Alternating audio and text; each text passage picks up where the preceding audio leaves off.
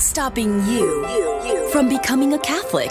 Why can't women become priests? 1-833-288-EWTN. I don't understand why I have to earn salvation. 1-833-288-3986. What's stopping? Why do I need to confess my sins to a priest? What's stopping you? This is Called to Communion with Dr. David Anders on the EWTN Global Catholic Radio Network. Hey everybody, welcome again to Call to Communion here on EWTN. We're very glad to have you along on this Wednesday afternoon. If you've never heard the program, this is for non-Catholics. If you are a non-Catholic and you've got a question or two about the Catholic faith, you'd love to get that question answered, that is why we are here. Here's our phone number, 833-288-EWTN. If you have a question about the Catholic faith, 833-288-3986. If you're listening to us outside of North America, please dial the U.S. country code 1 and then 205-271-2985. And of course, you can always send us an email. The address is ctc@ewtn.com, ctc@ewtn.com. Charles Beery is our producer, Matt Kabinski, our phone screener, Jeff Burson, normally our social media guy, but I believe Ace is handling that for us today, Ace McKay. And if you want to ask us a question via YouTube or Facebook, we are streaming there right now. Just put your question in the comments box. Ace will see that, and he'll shoot it to us here in the studio, and then off we go. I'm Tom Price, along with Dr. David Anders. Tom, how are you today? Very well. How are you, sir? I'm doing decent, thank you. Are you staying hydrated? Always. This is very important in the overheated summer that we're having here. I am a hydration machine. I'm very glad to hear that. I'm going to lead off with a very thoughtful email from Lisa.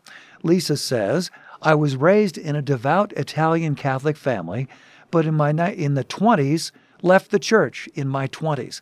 I have been part of a Reformed RCA church for 12 years and raised 2 children in it. We are very involved, Bible studies, Sunday school, fellowship events, mission work, etc. Yet I learn for the rosary and rhythm of the Catholic Mass.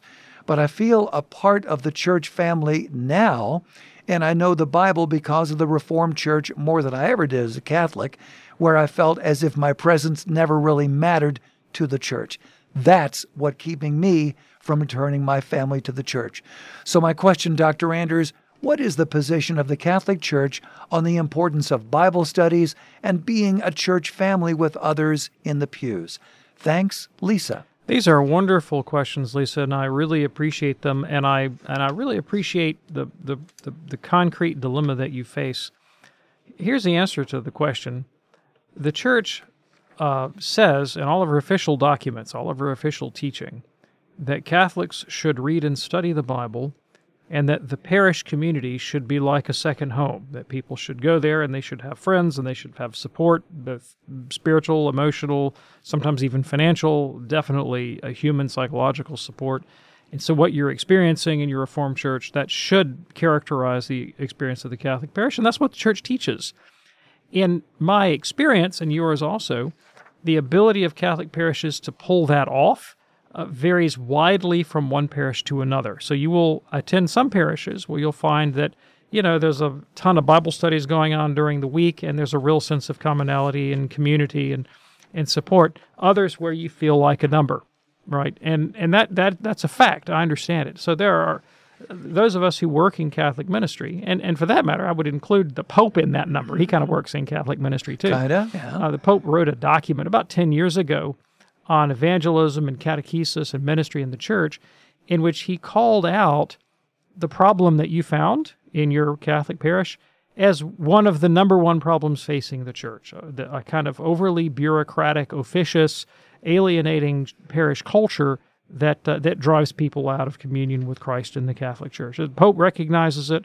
The bishops recognize it. Those of us that work in the trenches of Catholic ministry recognize it. There are some impediments to creating solutions to the problem, but there are also ministries that are creatively working to do just that. So I recognize what you're talking about as a problem, but so the Church also recognizes it as a problem, saying that the priority is on the kind of experience that you have. Now, right before I came on the air today, I was talking to a Catholic friend of mine who has a very good pastor, and and he said to his pastor friend, he said, "Look, I want to bring people to Mass, but we don't have a good way of onboarding newcomers. We don't have a handy dandy in the back of the pew introduction to the Mass and how to say it manual, so people feel kind of lost." And the pastor says, "You're absolutely right. That's a major lacuna. We need to fix that. Go write it. You have 2 weeks."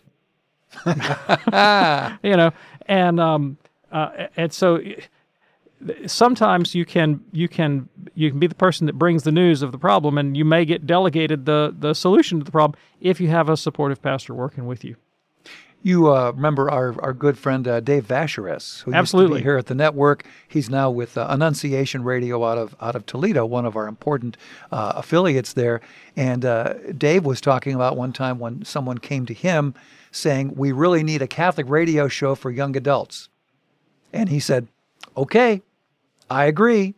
Get to it." Get to it, yes. Or, as Mother Angelic would say, get cracking. Get cracking. I just love that. So, it's certainly a consideration there.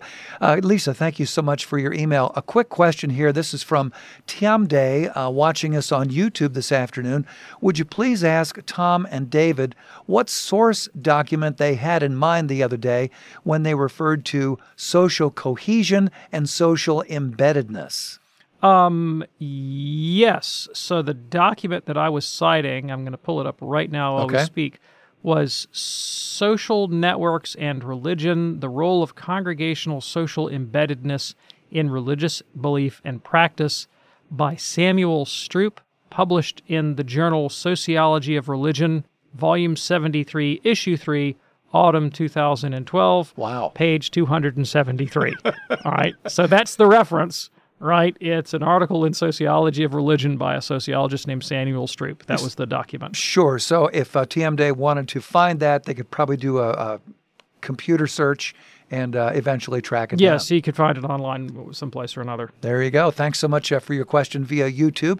Thank you, Ace, for pointing that out to us. Hey, we've got lines open for you right now. If you have a question about the Catholic faith, here's that number, 833-288-EWTN. That's 833-288-3986. If you're listening outside of North America, please dial 1-205-271-2985. We will get to the phones in just a moment here. Lines are filling up quickly, so call now if you've got that question for Dr. David Anders. 833-288-EWTN. Call to communion on this Wednesday afternoon here on EWTN. Do stay with us.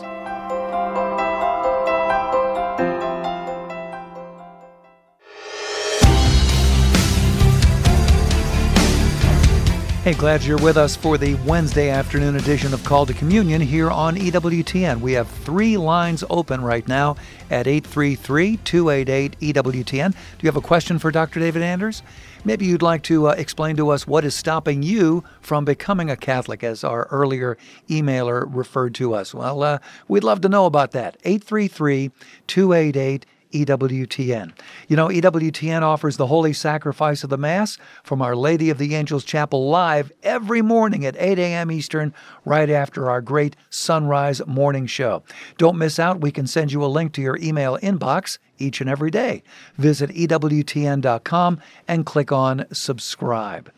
And we will go right to the phones just as soon as Matt gets a couple of calls screened here, and then we'll get rolling. Again, our phone number, 833-288-EWTN. Here's an interesting email from Robert. He says, prior to becoming a Catholic, I offered an erroneous view to a friend that God could be anything to anyone. For example, God could be Jesus to the Christians and Muhammad to the Muslims to save anyone of goodwill. Now, I now know this to be incorrect. I would love you to articulate the Catholic view of salvation of individuals of other faiths. Okay, thanks. I really appreciate the question. So just to clarify why the position you held is not the Catholic position, logically, there is nothing that would prevent God from speaking to people in various ways through different people at different times. And in fact, the book of Hebrews says that God has done explicitly that in the past God spoke to our forefathers in various ways and in various times. But in these last days, he's spoken to us through his Son. And so the Catholic Church does actually hold that God has had different prophets through the ages.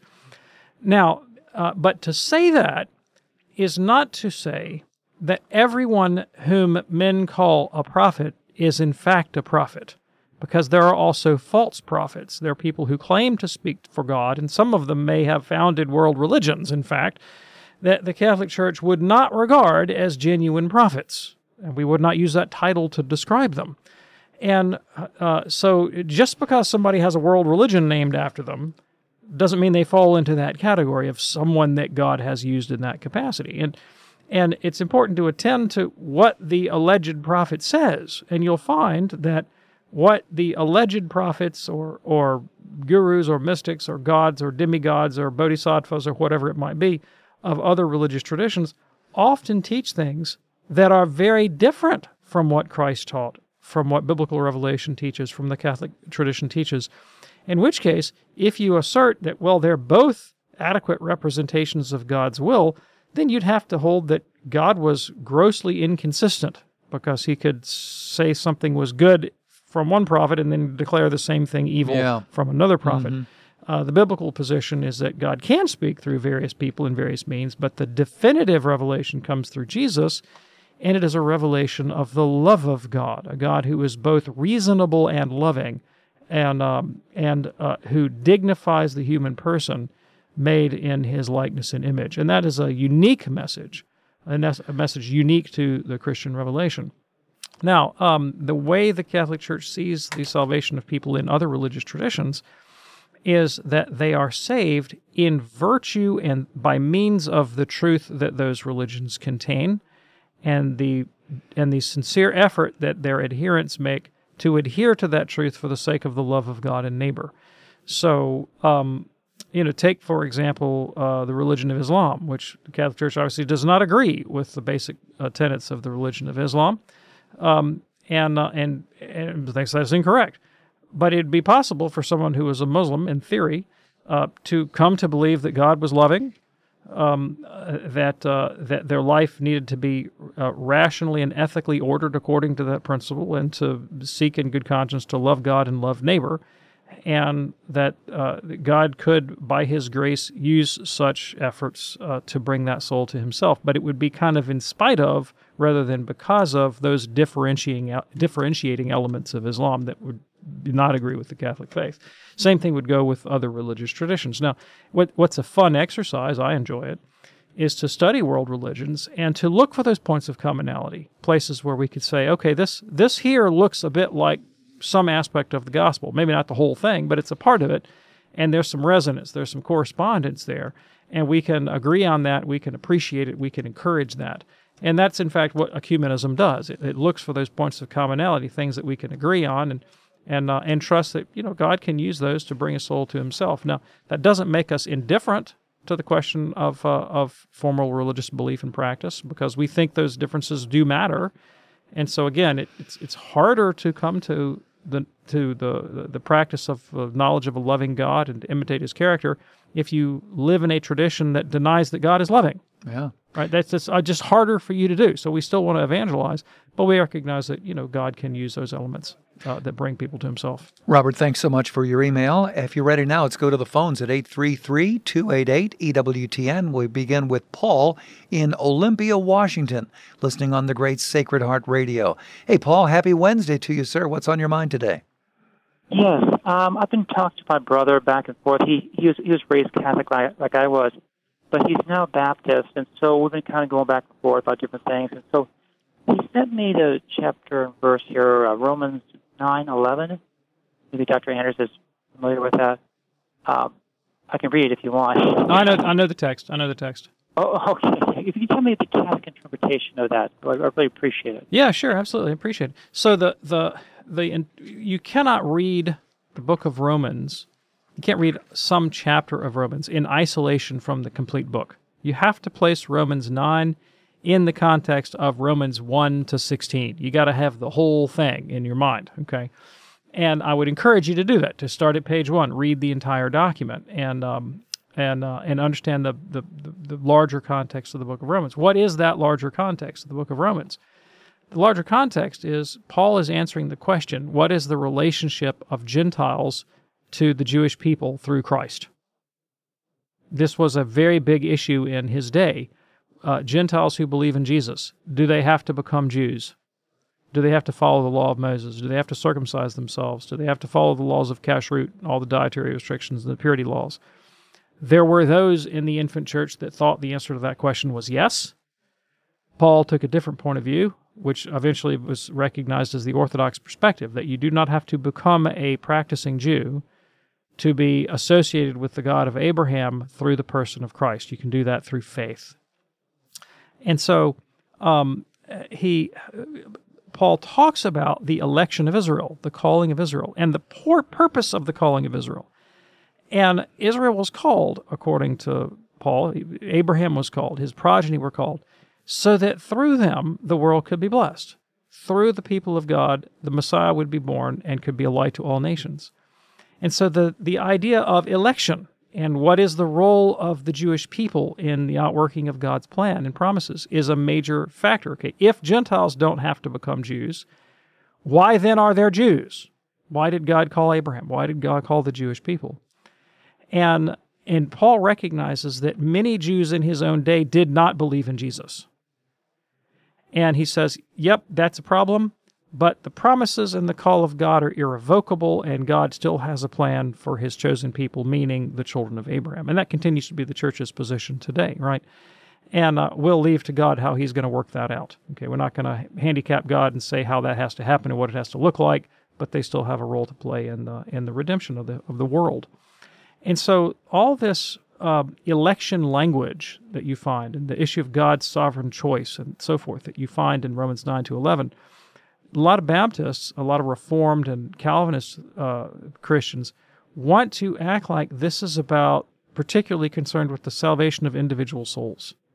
You know, that the Calvinist position is that God plans from before all of eternity to pick specific individuals out without regard to their merits or anything that they've done or not done, and predestine them for eternal hell. Like that the point of a major point of creation is to create souls to damn. Ooh. And that God does that irrespective of any consideration of their works or merits, although they'll eventually be punished for their bad works, but he's set them up to fail so that he can show his wrath in them. And there ain't nothing you can do about it because humans don't have free will. And that's the hardcore Calvinist position. It's a position that Luther defended in his book, The Bondage of the Will. It's a position that many fundamentalist Baptists also take. And there is a position in Catholic theology that allows for a doctrine of personal predestination, where God elects to give grace to some soul that will bring him to salvation and not to another. But the Catholics don't accept the idea of a double predestination, a predestination to damnation. And there's room for talking about why God would give grace to one person versus another. It doesn't necessarily have to be utterly inscrutable the way the way the Baptist would hold or the way the Calvinist would hold. But personally, I think a better way to read the text is to go back to the questions that Paul actually asks about the relationship of people groups. And the primary focus of election in Scripture is not on, some individual soul elected to salvation or damnation, so much as it is the election of groups, the election of families, the elections of a corporate unit, like being a Gentile or being a Jew. And election is always for the sake of salvation. So God elects Abraham. This is like the premier example of election, but not for his own sake alone, but so that he can be a blessing to the world. God elects Christ. He elected the humanity of Christ for the incarnation, but again, not for the salvation of Christ's human soul, but for the salvation of the world. And in the same way, we can't talk about God electing Christians and electing the church, but to what end? So that we can be the light of the nations. We can be the light of the world, the salt and light that brings blessing to the entire planet, right? It's an election to service. It's an election to love. It's an election to blessing, not an election that condemns one soul to hell without any possibility of repentance. Well, we do hope that's helpful for you, Paul. Thank you so much for your call. That opens up a line for you right now at 833-288-EWTN. Looks like 3 lines open here at 833-288-3986. Call to Communion with Dr. David Anders here on EWTN. Matt got a call just a few moments ago from someone who wanted to know if we remembered the name of that book that we talked about yesterday about keeping your kids in the church. And that book is called Always a Catholic by Father Sebastian Walsh, Walshe. It's available from EWTNRC.com. Hope that's helpful for you. Let's go now to Billy, a first-time caller in Kalamazoo, listening on the Great Holy Family Radio. Hello, Billy. What's on your mind today, sir? Well, I was kind of wanting to know, with the Catholics, why do you need Jesus and why do you need God if you pray to that guy in the box to forgive you of your sins? And then also, too, you have the Pope as the mediator, and you pray to all these other saints, and we know that Jesus is the mediator. No one else is. Okay, thanks, Billy. I'm going to answer that at some length, but I'd like to ask you a question initially. When you get sick, do you go to the doctor? What do you mean? I mean, like, have you ever been to a doctor? Yeah. Okay. Can't God heal you directly? If he wanted to, yes. Sure, absolutely. God could heal you directly without the mediation of a doctor. But hasn't God set up the physical world such that he works through instruments, through secondary causes? But that's the physical world, not the spiritual world. Okay, granted. All right, I grant you, that's the physical world. All right. Does he also work the same way in the spiritual world? Now, here's where I want to jump in and make some observations about sacred scripture and the Christian faith. The Bible absolutely says that God works that way. So St. Paul, for example, in 2 Corinthians 5, says that we have become Christ's co-laborers as if God were making his appeal through us. Jesus said to the apostles, "Go into all nations and make disciples. Teach them everything I've commanded you. Baptize them in the name of the Father, Son, and Holy Spirit. I'll be with you to the end of the age, and whatever you bind on earth is bound in heaven, and whatever you loose on earth is loosed in heaven." Protestants call that text the Great Commission. Catholics use a different terminology, but the idea is that Christ works through mediators. He sends people in his name to teach, to govern, to sanctify, to baptize, and to pronounce judgment. If anyone sins, go to him privately. If he doesn't listen to you, take another. If he doesn't listen to that fellow, take him to the church. This is Matthew 18. If he doesn't listen to the church, kick him out like a tax collector or a sinner and have nothing to do with him, excommunicate him. All right, that's a mediated role of judgment and reconciliation and healing that Christ has established. Teaching, ruling, sanctifying, all these things Christ has delegated to those that speak in his name. John chapter 20, Christ says to the apostles, "Receive the Holy Spirit, whose sins you forgive are forgiven, whose sins you retain are retained." Even up into the forgiveness of sins, Christ has delegated that to secondary causes, to instruments, to people who speak in his name. Now, just like physical healing, of course God can forgive you directly, and does. Of course God can save you without human mediation, and sometimes does. But he didn't set up the spiritual world to function like that normatively, any more than he did the physical world, that the principle of mediation and instrumental causes and secondary causes is the way God governs all of reality, including our spiritual lives. I imagine that you probably learned the Christian faith, from your mother, from your father, from your Sunday school teacher, from your pastor. I don't think you probably got it by direct revelation downloaded immediately into your brain from heaven, right? So at least at that level, you're recognizing a form of mediation. Paul says the heavens declare the glory of God. Even the physical creation is a mediator of God's being and presence and glory and the moral law, right? And Christ himself specifically enjoins us to make use of these means.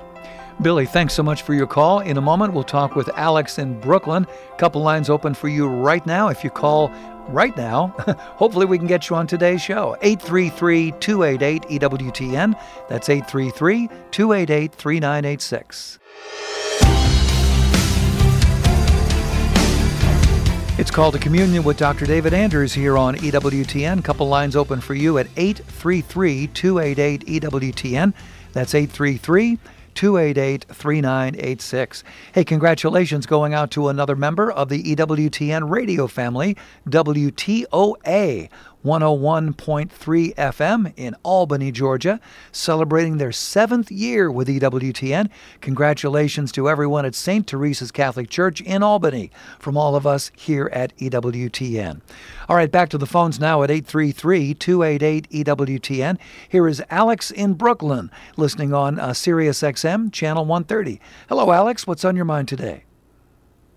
Hi, thank you for taking my call. My close friends are getting married later this year, and he is not a practicing Catholic, and neither is she, but she's been baptized and has all 3 sacraments, and he has just been baptized. My question is, how does that ceremony in the church, how does that ceremony happen? Because they plan on getting married in a church, Catholic church. And how can I say something to them without me looking like I'm judging them? Yeah, thanks. I appreciate the question. So, if you are getting married, if one is getting married in a Catholic church, they should, under normal circumstances, be required to undergo some form of marriage preparation, some kind of marriage prep. They will have to meet with a priest or a deacon or the priest's delegate, who will instruct them in the Catholic faith and ask about their mode of life. So if the priest in that parish is doing what he is supposed to be doing, they will receive that instruction, and it need not come from you. There's a principle in moral theology of when do you admonish the sinner, and one of the criteria is I'm the best person to do the job. In this instance, the best person to do the job is the priest who's marrying them. That is literally his job. He's been ordered by the church to do this. So, you could ask your friend, hey, I'm curious. Generally when people get married in the Catholic Church, they have to have some marriage prep. Did you guys get any marriage prep with the priest? I'm just kind of wondering what they said to you. Don't tell me if you don't want to. I'm just kind of curious to see what they would do in your case and just see what comes back. And hopefully the priest will do his due diligence. Yeah. Alex, thanks so much for your call and for your caring concern for your friends there. Here is Matt now. Matt is in Columbus, listening on the blowtorch there, St. Gabriel Radio. Let me just explain. I call it the blowtorch because they have an immense signal covering a big chunk of central Ohio. So that's why we call them the blowtorch. We love St. Gabriel Radio, and we love you too, Matt. What's on your mind today? I was going to ask you why you say that all the time. Now you know. Now you know.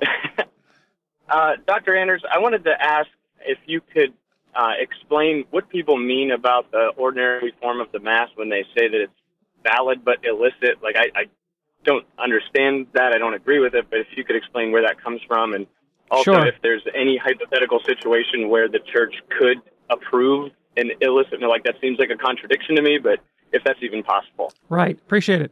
So the distinction between validity and licetiety is that a valid sacrament works. It does the things that a sacrament is meant to do. An illicit sacrament is one that may or may not be valid, but you're not authorized to perform. So let me give you an example. You can have a validly ordained priest who by the sacrament of holy orders, has the ability to consecrate the Eucharist, but has been ordered by his bishop not to. If he says the words with the proper intent over valid matter, he will in fact consecrate the Eucharist, but he'll do so in disobedience to his bishop. And so it would be valid, would be real host, real Eucharist, real consecrated matter, but he did it illegally, and so that would be wrong of him to do. There are some sacraments that have to be licit in order to be valid. Well, there's one, right? And that is the sacrament of penance, absolution. A priest cannot validly celebrate the sacrament of penance if he does not licitly celebrate the sacrament of penance, because penance is tied specifically to the priest's jurisdiction. And it'd be sort of like, if imagine a judge who was elected to serve in the municipal court in one county, who runs to a neighboring state and attempts to pronounce judgment in a foreign court, his judgment would have no legal force. It would be illicit and invalid. Yeah. And because there is that aspect to the confessional, in that there's a juridical element to it, in order to be valid, it must also be licit. But some sacraments can be valid and not be licit. Now, I consider it an absolutely lunatic position to take. Absolutely lunatic. Looney Tunes. But there are those that claim that the Novus Ordo Mass, the Mass of the Roman Rite, that is the normal rite, the ordinary rite of the Church, is valid but not licit. And their argument is that Pope Paul VI did not have the authority to authorize a revised rite of the Mass. And they have, in my judgment, pedantic arguments to back that up. I think that is just an absolutely nincompoop argument. And I don't have to be a canonist or a liturgist to step back and look at it from the 50,000-foot point of view. And when you get with sort of radical traditionalists, they want to talk to you all day long about the jot and tittle of the law, and they miss the forest for the trees, in my judgment. All right, and here's my sort of basic philosophical answer to this. St. Augustine dealt with a group like this in the 4th century in North Africa called the Donatists. And they also had a pedantic argument about why they were only the real church, and everybody else was, a heretic or a schismatic and going to hell. And Augustine's response was, you can't possibly be the Catholic Church because you're just in North Africa. And the Catholic Church is by definition universal. Yeah. And the verdict of the whole world is conclusive. That was his famous phrase, right? Securus judicat verbum terrarum. Got that wrong.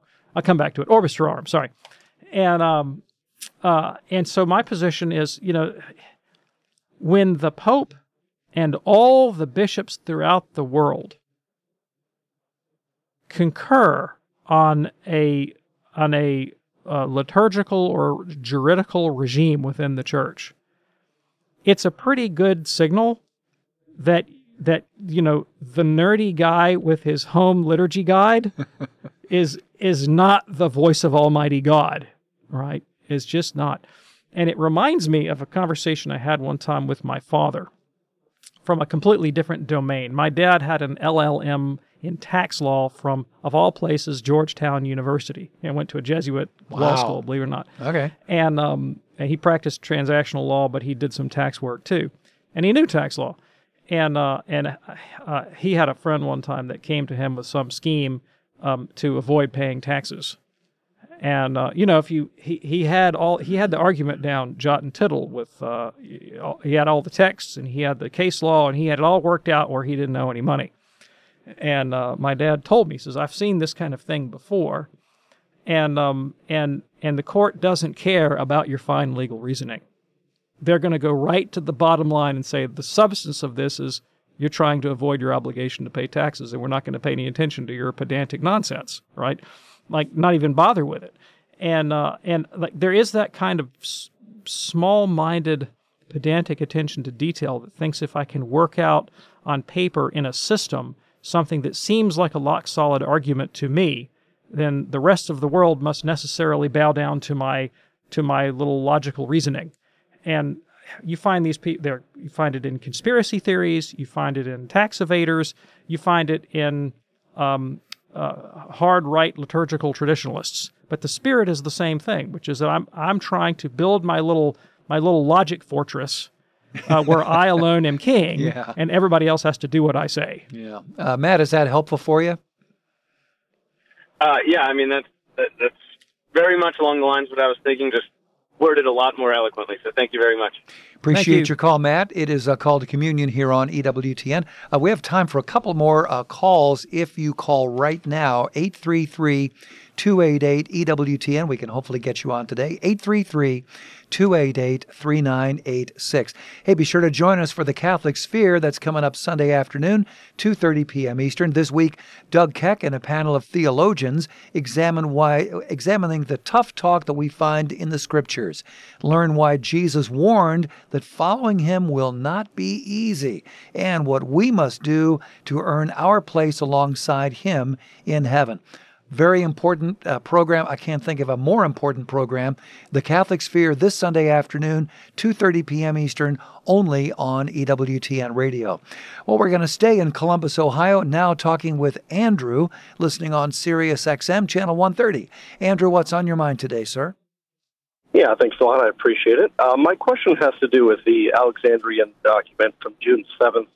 And within that document, it seems to suppose that the papacy was not only promulgated, I think, by certain Catholic orders, but as well as certain forgeries, such as the donation of Constantine. And the bigger question comes from the end of that document. The conclusion statement, 5.1, says that the church is not to be understood as a pyramid with a primate at the top.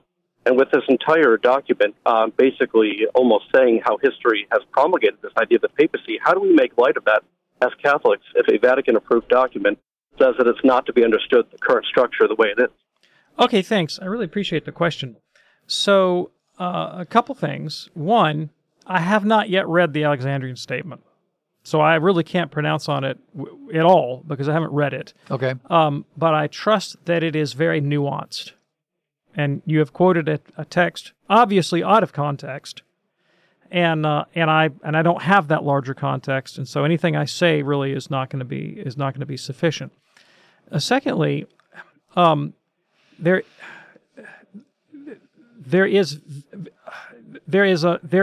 definite truth in the way, even the quote you've given me, in the Church's self-understanding with reference to this quote, in that the Pope is not a CEO of a corporation, and that's kind of the metaphor that I'm going to use to capture the image that I think is being critiqued here. Even though they don't use that language, it's useful and it's one that people can relate to. The Pope is not a CEO of an organization, and the Second Vatican Council, Lumen Gentium, doesn't view him that way, and in particular acknowledges the genuine autonomy of bishops over their own diocese. And the relationship to the Pope is one of communion. Now, there's authority to be sure as well, and the difference between the Catholic and the Orthodox has to do with the question of the Pope's universal jurisdiction. But there's a real respect for the autonomy of individual dioceses and individual bishops, and above and beyond that, there's an added layer of deference when it comes to rites within the Church, rites. And the sui juris churches of the East. There are interventions in the internal life of those communities that the Pope has never made and will never make, that he would not hesitate to make within his own right. The things that the Pope will do in the Roman Rite, which is his own rite, that he's never going to do in an Eastern Rite church, one that's in full communion with Rome. Even less would he attempt to do something like that among the Orthodox. And so, is the Church a hierarchy? Yes. Is the Pope the top of the hierarchy? Yes. But if you conceive that hierarchy, on the model of a corporation with the Pope as operating as CEO, whose jurisdiction must necessarily be operated at every level of that hierarchy, or at least potentially so, then you really misunderstand the way the Church understands its identity function at base as a kind of communion. Okay. Andrew, thanks so much for your call. I would also add, yes. you might find, I wrote an article a number of years ago. It's been 11 years now. I can't believe that. Wow. At the Call to Communion website, titled Archbishop Minarath on Rome, the Papacy, and the East. Okay. And it addresses something like the quote that you raised, but in the mouth of a Latin prelate, namely a certain Archbishop Minarath, and how to understand that and contextualize it in the scope of Catholic history. You might find that helpful. CallToCommunion.com, the article Archbishop Minarath on Rome, the Papacy in the East by me, David Andrews. But you've put me in mind of reading this document, so I'm going to go back and read it and talk about it with my Byzantine friends. Better get to it. Andrew, again, that website, calledtocommunion.com. Look for the article about the Archbishop there, written by Dr. David Anders. Call to Communion here on EWTN. Eden is watching us on Facebook this afternoon. Eden says, how do we know when people become saints? Right. So the easiest way is to go to heaven. That'd be the quickest, easiest way to find out who's a saint. Get up there and look around. Yeah. All right. Some saints, and a very small minority of saints, are formally recognized by the church as saints in this life. Well, I mean, they're not in this life, but we who still are in this life hear these formal declarations through the process of canonization. But the church can't canonize everybody who's in heaven. We don't know everybody who's in heaven, so the church canonizes a few standout individuals for their exemplary lives, and we can have certainty about that. Sometimes you may know someone that your bishop doesn't know, the Pope doesn't know. This is not someone who's ever going to be, their cause is never going to be opened with the Vatican. They'll never be formally declared a saint. But you know this individual to have been someone of really heroic charity and fidelity to the church. Yeah.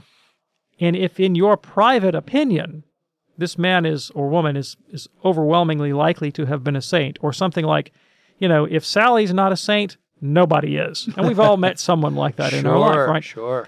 You are perfectly free to hold that judgment and even to ask for their intercession when they die. Right? I mean, the only thing that we won't do as the church is that individual is not going to receive a kind of public cult in the church. They're not going to be added to the church's calendar and have a feast day in their honor and that sort of thing. But there's nothing stopping you from holding them in that regard. And in fact, that's the way canonizations used to happen. Like in the early church and early Middle Ages, it was just by popular acclaim. Wow. And it would sort of filter up, to the top, and eventually they'd become universalized. And I remember reading, when I was a student of medieval popular piety, you would have cases of celebrated local hermits. Some guy lives at the edge of town in a cave and spends all his life in prayer. And because there was such an interest in the devotion to relics, when Hermit John was getting a little bit advanced in age, the town would post guard around his hermitage, because if he died in the night and nobody knew, the danger was somebody from a neighboring village was going to come rip off the body. Ooh. So they'd have his relics. Yeah. And the town people, no, buddy, this is our hermit. You go get your own hermit. Love it. That's great. I appreciate that. Eden, thanks so much for your question via Facebook this afternoon. Interesting email here from John. Why does the Catholic Church apparently restrict intercessional miracles for sainthood to cures of an individual's disease or infirmity? Granted, our Lord's miracles, 27 or so, involved healing the sick, infirm, even raising the dead to life. He also performed miracles that fed thousands of people, delivered miraculous fish catches on several occasions, and did his U.S. Coast Guard duty, so to speak, by stilling a storm and rescuing those in peril on the sea. His first miracle was transforming water into wine, not healing anyone. Any thoughts there? Yeah, absolutely. So first of all, if let's say that a saint walks on water. Okay. Well, let me rephrase. Let's say a practicing Catholic walks on water. From the Church's point of view, that doesn't make the canonization decision easier. It makes it harder. Mm-hmm. If during their lifetime they perform wonders, then the Church has to determine what is the source of those wonders. They don't automatically assume that they're divine. Oh, okay. Right? So a person whose life is marked by strange visions and experiences, that's actually a harder case for canonization, because you got to go through every one of those cases and make sure they don't offend against Catholic faith or morals, or they're not demonic in origin or something like that. So the miracles that we're looking at for canonization, they have to be post-mortem miracles, have to be miracles that the saint performs after he's dead in heaven by the power of his or her intercession. Now, as a practical matter, those tend to be healings. But I don't personally, maybe I'm wrong about this, but I don't personally know of anything that would prevent another kind of miracle from entering into consideration. So let's say, for example, that, your loved one dies, and you pray for a saint's intercession for a resurrection from the dead, and your loved one gets up and walks away, I definitely think that would go into the registers as, under consideration for a miracle. That's just not the typical way it happens.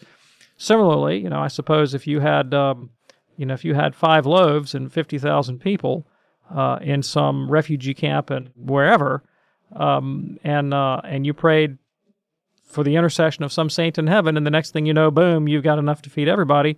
Yeah, I think that would go on the register. But again, it's just usually healings that get reported. Sure.